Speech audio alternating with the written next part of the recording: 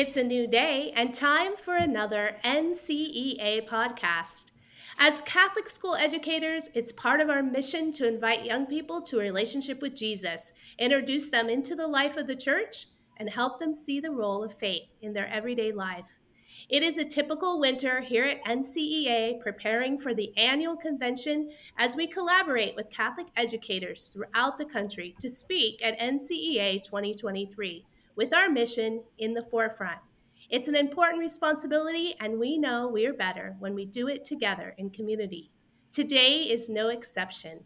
Join me on a virtual tour to the Great Lakes region of our country as we visit Ann Arbor, Michigan. I'm Laura MacDonald, and this is NCEA Podcast Convention Edition. Joining us today are Sister John Dominic and Karen Villa, Dr. Karen Villa. Welcome. Welcome. Thank you. Thank you very Thank you, much. Laura, for having us. Welcome, and thank you for being here today. Hello from across the lake. That's right. On a cold, wintry day. Yes. We got lots of snow here yesterday, and today um, it's really confusing because the sun is shining and it's colder than yesterday. So I don't know about you guys. It's what you had is coming our is here. So I sent it your way. thank you. Thank you. You're so welcome. Sister, you are no stranger to NCEA. Your work on Disciples of Christ, Education and Virtue inspires so many of our schools, our campuses. Yeah. For our new listeners, though, please share a little bit about yourself. Well, thank you. Thank you also for just that introduction and everything. So I am a Dominican Sister of Mary, Mother of the Eucharist. Our mother house is in Ann Arbor, Michigan. And joyfully, I've been involved in Catholic education now for well over 30 years, 20 years of that or more. I mean, 20 years was in administration, and then the rest was in teaching. So I guess maybe it's hitting 35 years. I don't know. You just when you get Wow. you kind of stop counting at some point, right? And then, really, what I've been so blessed that my community has asked me to really just be involved in creating resources, in particular, as it goes with virtue education, that we can kind of bring that part of our Dominican charism to Catholic education, and just to really raise up a culture of young people that know what virtue is, and most importantly, love living it. Because it's a path to human flourishing. Well, we're glad they gave you that responsibility because it fills us all up. So Well, thank you thank for that. you, thank you. And something that our members may just be finding out is that you are our closing keynote at NCEA 2023 for convention. Yes, thank you. I'm very humbled, actually very humbled with that invitation, and I'm just very grateful to be a part of all the wonderful work you all are doing to strengthen our already great Catholic schools. We're just always working towards continuous improvement, but I think that's what those of us in education do. We always think, oh, yeah, this could be better. Right, right. Well, congratulations. We're excited for this. Karen, you're a clinical neuropsychologist. Please share a little more about your background and what led you to Sister and her work. I'd be happy to, and thank you for having us. I'm a trained clinical neuropsychologist. I got my PhD in the decade of the brain, which was the 1990s to the 2000s, when a lot of the science that Sister and I will be talking about emerged from that time period. And now it's just kind of entering education through this mind-brain education that has evolved. So I did a lot of my work in rehabilitation and in medical settings early on, but when I went into my private practice some 25 years ago, I switched over to the neurodevelopmental side of things because I was working a lot with children and families around learning characteristics and ADHD and behavioral problems. And I was raising my children at the same time. And I found myself at Sister's little school in Ann Arbor, where she was the principal. And I was looking for an environment that fostered a lot of the characteristics that we're going to be talking about today. And Sister and I got to know each other at the same time she was beginning to do her virtue work. And it has such a nice consistency with this interpersonal neurobiology that she and I kind of became partners in carrying this message into virtue education and Catholic schools. Well, thank you for your work. So, I met with the two of you a couple weeks ago, and I was so enthused about our conversation. Next thing you know, I was on a plane later that evening, and I was reading your article that you gave me about neuroplasticity. And I'm drawing a diagram of this article on a Southwest napkin. And then this is not an endorsement for Southwest. Um, but I was trying to illustrate these correlations that you were talking about on my napkin with the virtue and social emotional learning. But it made me really hopeful once I understood for our classroom teachers who are taking on so many different things. And in a time when we can see interconnectedness of concepts of teaching, when we see that, we can work it together. It makes our jobs as educators, I don't want to say easier, but calmer. And it's like finding that missing puzzle piece. So let's start here. Catholic schools all over the country are now explicitly teaching and establishing cultures of virtue on the school sites. But the recent article that this I was reading by the two of you brings in that neurobiology. And you quote, "Experience is the architect of the mind." And you discuss neuroplasticity. Let's catch our listeners up. Can you explain? Dr. Villa, I'll let you go with that. Yes. Yeah, I'll take that one on. Yes.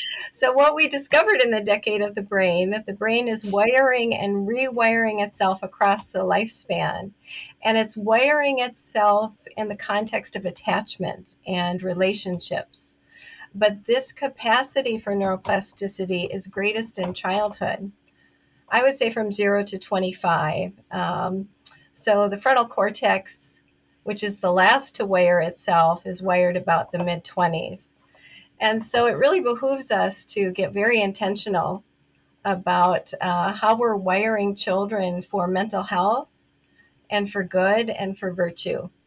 And that's really what we're bringing into Catholic education, that Sister is trying to create these very intentional daily experiences that wire the idea of virtue into their very person so that they're equipped for wholeness and goodness when they arrive to their young adulthood. Very nice. Yeah. So go ahead. No, go ahead. I was just what I was gonna pull from that when we talk about virtue, and a very simple definition of virtue that I often say is this habit of doing good. And when we think about in Catholic education, we think about parents entrusting their children to a Catholic school. What is it? What is it they want? Their primary thing is they want their child to be raised in goodness. They want their child to be good, and also, and it's normal for any parent, they want others, because that child is the most precious person, right? And they want Absolutely. other people to recognize and to see the goodness in their child. And so virtue gives us this beautiful language, vocabulary that we have, which is centuries old in our Catholic tradition, but even back to the time of the early philosophers. But it gives us this beautiful language that we can use in describing the goodness of one another, of the students, of our peers, and that naturally creates a very positive environment, a very positive culture. So if you take the example that Dr. Villa just gave about the neuroplasticity, is that if their child is gaining their experience and this culture and this environment, then the brain will be wired for goodness. And to me, that's a message that we need to be shouting from the rooftops everywhere, because we want this. We don't want them to be fragmented, which is what we're up against. We want this wholeness and this harmony and this peace, is which how God has created each one of them to be, had created each one of us to be. And I think that's just a very strong message that we want to kind of shout out there to people. A great message and a great responsibility. So we know what our parents want. We know what our schools want. What are the 4 qualities that the neurobiologists say that must be taught? Yeah, so this is out of the work of Dr. Dan Siegel. He was really the father of interpersonal neurobiology. And again, that's the idea that the brain is wiring itself based on experiences in the context of attachments. Well, he has taken all of this neuroscience, and it really has been an interdisciplinary effort. And he's translated these findings into things that teachers and parents can use. And in his Yes Brain book, he talked about these 4 fundamental qualities that we want to nurture in children in order to raise them up well and in a mentally healthy way. So he uses this acronym of BRIE, like Brie cheese. And BRIE stands for balance, resilience, insight, and empathy. So balance is the ability to balance one's emotions, regulate one's behavior. Resilience is like it sounds, it's this capacity to deal with challenges in kind of an optimistic way, handle disappointments by getting back up and trying again. Insight is this internal compass that we want students to develop in order to, like an inner guidance system to help them with their decision making, their relationships, help with self-awareness. And then the last one is empathy, which is about taking the perspective of others and showing care and concern for those around us. Okay, so for those of you that are on a run right now, are driving in the car, there are articles about this. You don't have to write this down, No. correct? Oh no. So in this article, you drew a correlation between these 4 qualities and the moral virtues of fortitude, temperance, prudence, and justice. So this is where that not cocktail napkin came in handy. Help help our listeners understand this correlation, because this was great. Right. Yeah. So I'll jump in, and then Karen can pull forward. But this is when we both kind of had this aha moment between us, just like you on the airplane, is because I'm thinking, oh, this they're describing the moral virtues, that's a part of, our this human formation. So we actually have a diagram, which we did a circle diagram to show this relationship, this one-to-one correspondence. Because if we're looking at having these qualities for the healthy mind, and then we're looking at the virtues, which are this, the mind and body, soul, heart, everything. And this is all what, whereas a Dominican, St. Thomas Aquinas really developed this, which correlates very beautifully to how the neuroscience, interpersonal neurobiology, has said it. But you can line it up. We would think, as you said, balance would be temperance, Mhm. resilience is fortitude, insight is prudence, and empathy is justice. And what's amazing is that when you look at how you're going to live these out and how you would want, because we talk about virtue as a way of life. Well, I would say that Dr. Dan Siegel, when he's talking about and he's writing about this in his books, is that this way of living, this way of having this healthy mindset, is also a way of life. Mhm. And what's beautiful is we see here that faith, and reason, that science and faith do not contradict, that there's a beautiful harmony between this. And knowing this in Catholic education, it just gives us the greater strength as we try to raise, children, as we'll talk about, in grace, but also that we understand that we really are made for wholeness, for harmony, instead of this fragmentation, which we're all struggling with in education. And I'm sure Karen probably would want to add something to that from our discussion.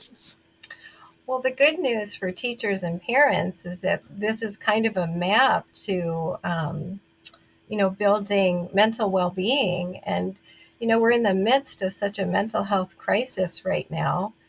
And I do think it's God's divine providence that He's given us and shared this information and this knowledge, and that it matches so beautifully with this ancient wisdom that we've always had in our Catholic faith. I think virtue is a treasure of our Catholic faith. But it's so good to have kind of a vision from beginning to, when we deliver them to young adulthood about what our goals are and what we're trying to do each and every day. And, really the power that a teacher has to influence a child's brain wiring in the moment and over the long run to really impact their long-term well-being. It's very exciting stuff. Yes, it is. And as I said before, this connection that you are making is so beneficial for our teachers and our administrators, our parents and partners. Can you share with us how this works in tandem with social emotional learning? Because our schools are being approached with SEL, it's something else that they're looking at. How does this work together? I'll jump in, and then I know that Karen will be able to offer a very beautiful analogy on this. Is that I would say too that you're right that these two need to go hand in hand with one another. That what we want to, because again, if the SEL is supported by the true hard science behind it, and it has those strategies which are true to what are found, what we know from the neuro psychologists, from the study for the neurobiology, and even if that's true behind that, then when you marry virtue to that, right, is this beautiful wholeness that can come together. And I would say in a Catholic school, I mean, you can do the virtue education, but if you have the authentic SEL with the hard science about it, those are going to be just other tools that can help you do it. But when you talk about and you're understanding the virtues, what virtues look like and sound like, oftentimes we have this understanding of virtue as just this list of words that we have to memorize. But what we have from the teachings of St. Thomas Aquinas, there's there's literally 20, 30 different virtues. There's courtesy, generosity, and what we did in education of virtue is we showed what these virtues look like and sound like. So those are examples in your everyday living of how to live that out and how to practice that. So they go hand in hand. And I think Dr. Villa has a really wonderful way of describing how the neuroscience kind of surrounds this. So I'll let you, Karen, offer that explanation, which I think is a great way to put it in your head. Yes. Are you talking about the holding environment? Yes. Container? Yes. Yeah. So social emotional learning came out of the same science where, we need to teach things to kids like balance and how to have relationship skills and how to have self-awareness. So when the Collaborative for Academic and Social Emotional Learning developed their 5 core competencies, they're really in alignment with those 4 interpersonal neurobiology fundamentals and with the moral, the cardinal virtues. So there is a large consistency between those. But Sister and I are also developing a way to talk about the theological virtues, conveying faith, hope, and love to children.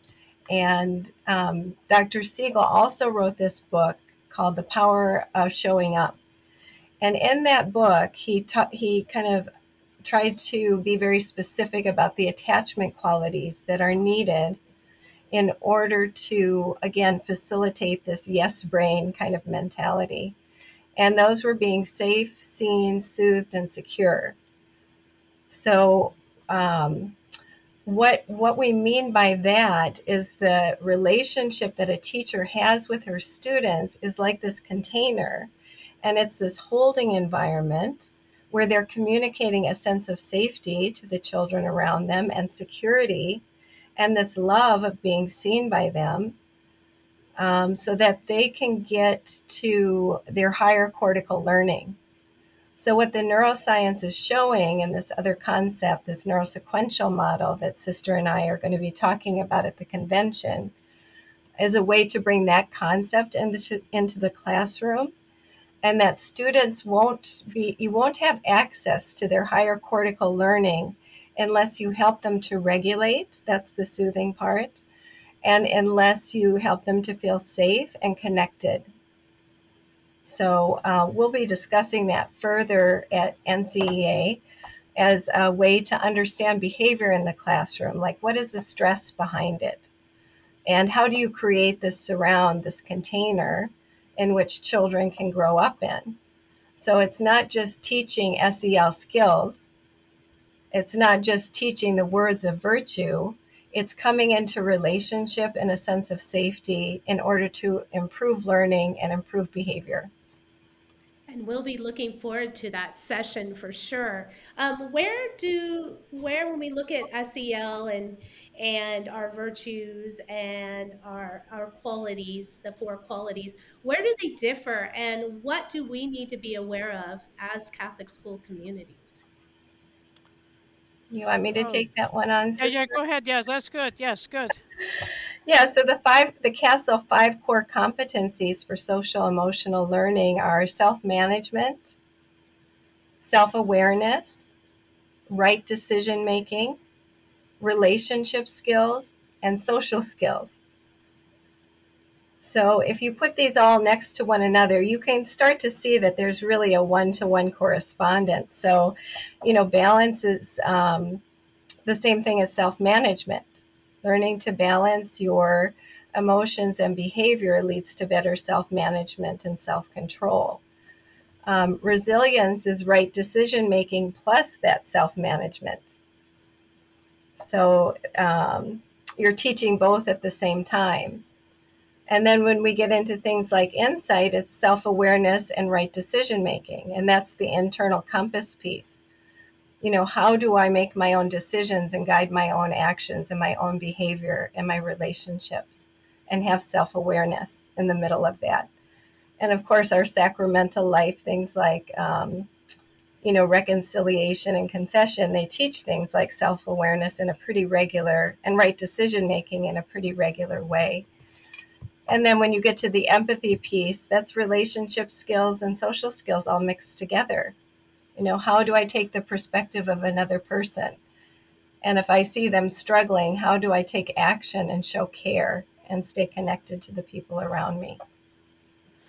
And so in each one of those, we have, like in this diagram that we have and explaining it, when you look at understanding the virtues and you see them as a way of life, then that's just kind of bringing to life all of all of these pieces kind of, they come together, and that virtue again is that language, that practice that we begin to cultivate within ourselves and respond to God's grace, towards goodness, and that innate goodness that God has created us to be, and that it just becomes almost second nature. I mean, like, if you take a virtue like courtesy, you may have to teach the children again and again, hold the door open, help someone carry their books, but after a while, that just becomes something that they'll begin to do naturally. Or remember to say thank you when you go to the cafeteria to get your lunch. That may be a practice that you may have to do as a whole class,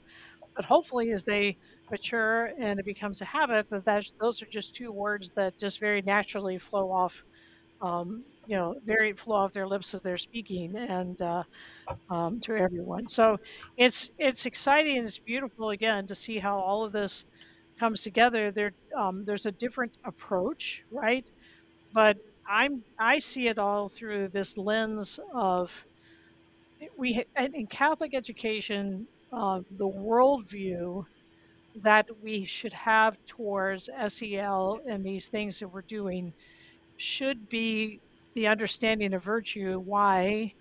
Because, and as we said, even the theological virtues, because our responsibility is to cultivate this grace of baptism, the sacramental life of the students, the life of the church, and we're really about the saint making business, right? I mean, that sounds kind of funny. It's not like making cookies or whatever, but I mean, the history of Catholic schools were founded by saints. I mean, Absolutely. Saint John Bosco, Saint Elizabeth Ann Seton, Francis Cabrini, and that's what we're trying to just lead them all to the household of God. And So we can harness what we know from this science and not really be afraid of it, but let's harness it for the good of the children that are there. And I would also add just one thing. I would also add from an administrator, for me being an administrator and even now as a director and stuff working with people, is that um, I always felt like I had a great responsibility to take care of my faculty and staff, Hmm. and because the more that they are what Karen and I refer to as the still point of grace, the more that they're in this, they themselves have experienced that regulation within themselves, then that's going to have the impact in the classroom and then among one another. And I think Karen can give us an understanding of what we mean by co regulation here, which is so important in the classroom. If you want to talk about that, Karen. Yeah, sure. Yeah.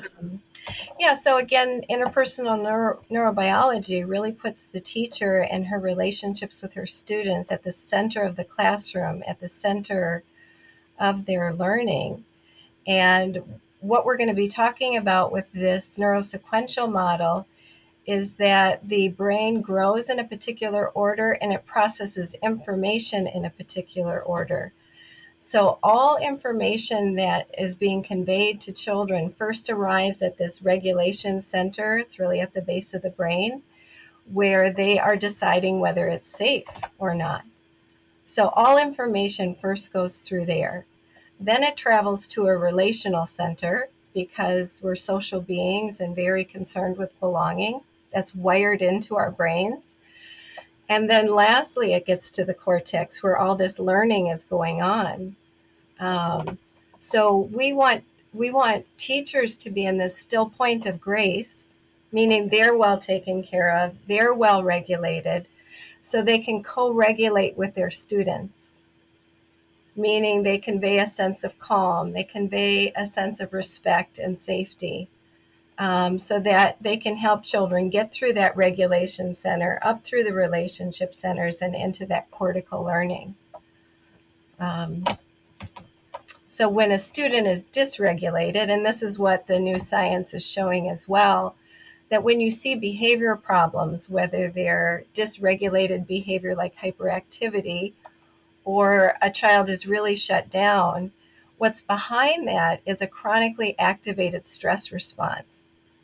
So rather than come at them from this cortical control level, we're talking about using connection to help them regulate their stress response system so that a teacher can get them to access this portal into their frontal cortex, into their higher cortical learning. So, Very interesting.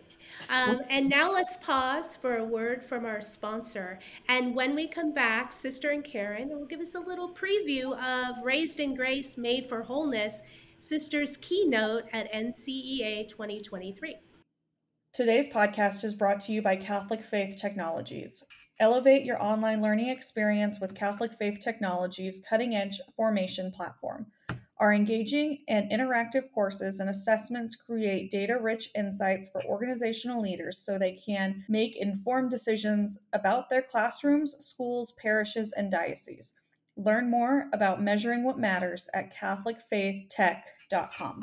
Welcome back. We're here with Karen and Sister, and we're just about to discuss Raised in Grace, Made for Wholeness. Now, I know you're not going to give us your whole keynote, but how about a little teaser, Sister? Well, we've been dropping little hints as we've been Yes. talking here, yes, and hopefully it's kind of getting you intrigued, to come to the sessions where we'll be talking, and most importantly, to stick around for that third day, right? And that I think what the little teaser again would be this understanding of what we mean by the still point of grace, which really draws on the virtuous life, understanding that, and pulling together what we understand, what we're going to hear actually in the 2 days that lead up into that, bringing all of this together and kind of folding it in to what we do in Catholic education about what our mission that we're about, with Christ is the master. He's the center of our schools. He's the one that has sent us forth on this mission, right, to raise up and educate these young people, to bring that together and just to inspire us to kind of go back and be committed to what we're doing, to have an understanding. I think what's really important is for us to have an intellectual understanding of what the science is revealing to us, this neuroscience, and understanding what's going on in the minds, and actually also in the hearts of these young people, so that we can help them, to help minimize that stress that they may be experiencing, to help give the parents the tools that they need to help their children. There's a lot that I've learned in my study of this, and I'm thinking, gosh, if when I was a principal, if I was using these Mhm. same things, there's a lot of things that I could have maybe handled differently. But to bring all of that together and kind of give everyone this new renewal of going back ready, in the classroom to be refreshed, because it has been a difficult, 2 to 3 years in schools, and Catholic education has just been on the forefront of that, and we can also be on the forefront of what we're understanding about this new neuroscience that has come our way. Absolutely. So you mentioned it a little bit, but your work connects you with leaders from across the country. What are they asking for right now? Oh, that's a great question. A lot of them are trying to understand that this connection between SEL and virtue, and to be reassured. It's actually a great question that they're asking, because the leaders are committed and they want to provide that authentic Catholic environment for the students.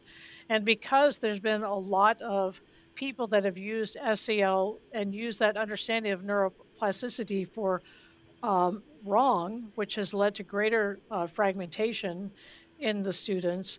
They're asking questions. They're asking really good questions, and I assure them that virtue needs to be a part of that, and to make sure that we're marrying this in the proper way. And the other thing too, is the concern, the stress sensitivity, all the pressures that administrators and parents are experiencing. Mhm. I've been asked by a couple of superintendents to offer retreats to their principals, and the theme on both of those in totally different parts of the country is help my principals with the stress and understanding how they can harness this understanding of virtue Mhm. and this life to help them in their day-to-day activities as they're trying to be the leaders in the school community. So that's why part of the reason why I've been studying all this and praying about it so well. That's really what I'm sensing. Yes. Yeah, and what I would add, sister, is that it is really critical for us to understand specifically what is meant by social emotional learning and really roll up our sleeves and get into that, because, like any new science, it can be misinterpreted and misused. And when we're talking about the still point of grace in the turning world, and how our Catholic faith has this virtue history that's so consistent with social emotional learning, it's a way to put it in that container and to bound it, right? To find the edges and the boundaries so that the social emotional learning, which is really important, but it needs to be bounded within this context of um, living in the grace that Christ extends to all children at baptism. So that's a really important idea, and I'm glad that the conference is kind of focusing on that, so everybody goes away with a clear understanding. Absolutely. When it comes to virtue and SELs, um, you've already mentioned we need to take care of our teachers. Sister, you mentioned going back and really taking care of our teachers. How can administrators show up and care for their staff? What do they need to do? That's a really great question, and that was a question that I would ask myself all the time as an administrator. And this, I think, as we look at, the power, we want to encourage this power of showing up. But I know myself as the administrator, I have this responsibility to show up for my teachers and to be there for them, and that is really getting to know them, knowing, understanding their pressure points, understanding and being able to read in their body language their stress. I mean, I can think of one teacher that I had who was always, she's a junior high teacher. She's like your dream junior high teacher, always co-regulated, just always just calm. And I can remember one day when she actually called my office and said, I need to send the student down to see you. Otherwise, it's not going to be really pretty down here. So if she called me, right? Okay. You knew. I knew that I needed to take this lovely child to come down to me, and we spent some time to get to know each other really well. And it enabled her, because she knew, so she had that self knowledge to know that if she was going to maintain and be able to continue with her lesson, that was something that needed to be there. So thankfully, I had a relationship with her, and hopefully, I mean, I knew I had it with all my teachers, that they knew that they could make that call, that no matter what I was doing, I would be there to help them and to support them in whatever it is. So, and it's just finding those things, thinking of times when they need that break. I mean, I'll Mhm. tell a personal story on myself. I'm not wired to be a first grade teacher. So I was sent to teach first grade in the middle of the school year. This was years ago. Gosh, I don't know how many years, over 22 years ago. And in the middle of the day, the sister that was the principal, she would bring me a bowl of ice cream because she knew I needed something to get through the high energy of the students in the classroom. And she knew that this wasn't really my Right. strength, that I needed to be more with the junior high kids or the middle school students. So again, that knew, she was attuned enough to me to know that that was something I needed. So those are the little things that that can do that, just that means so much. Mhm. It sounds like a big word, safe, seen, soothed, and secure, and you're thinking, how am I going to do that? But it's things that you just really do naturally when you have that relationship with people. Absolutely. I can remember as an administrator sitting and looking at my staff and totally wadding up my agenda and throwing it away. Just knowing they're not for this today. This is not going to work today. They look full, they look tired. We need to go get coffee. Yes. So those sorts of things. So just knowing those things, and if you don't know your staff, you don't recognize those points where they're saying, "Hey, I need to tap out right now. Otherwise, I will not make good decisions." And then parents do, Mhm. moms and dads, you know what? They're yours right now. I'm going shopping, those sorts of things that can really help benefit our in community, being there, showing up for each other. So our Yes. administrators need to recognize those things. They need to care for each other. And you're right. It can be simple. We don't need Yeah. to make it Mhm. difficult. Right. Okay. Yeah, the same thing we're asking teachers to give students in the spirit of co regulation and information processing is the same thing that they need. They need respect and safety in their organizations and in their environments. And then they'll be able to do this social emotional learning in the classroom. But when they have so many standards to meet, when they have all this paperwork to fill out, they think like it's one more thing and I'm already stretched so thin. But what we know is that these really powerful moments of connection and regulation can occur in just milliseconds. It's as simple as using a student's name or looking at them in the eye and asking them how they're doing today. And then there are all these other strategies that come with social emotional learning, but that has to be the backdrop. So if you're listening out there, you have what it takes. You have everything it takes. We just need to be intentional and have a good Yes. foundational understanding. So thank you for that. Um, when you pray for Catholic schools, what do you pray for? Oh, goodness. A lot. I love Catholic education, I pray that, that again, that it's just that that there's a renewal, and I think everyone has that a desire. I mean, I honestly, the history of Catholic education in the United States, began with the religious communities that were there, and then we know all that's happened in the past 50 years, but it's really just the wonderful lay people that have come forth, that are bringing their gifts and their talents, oftentimes, a great sacrifice. I mean, they could be paid double if they are in a public school or whatever, but they're coming because they want to be a part of this mission.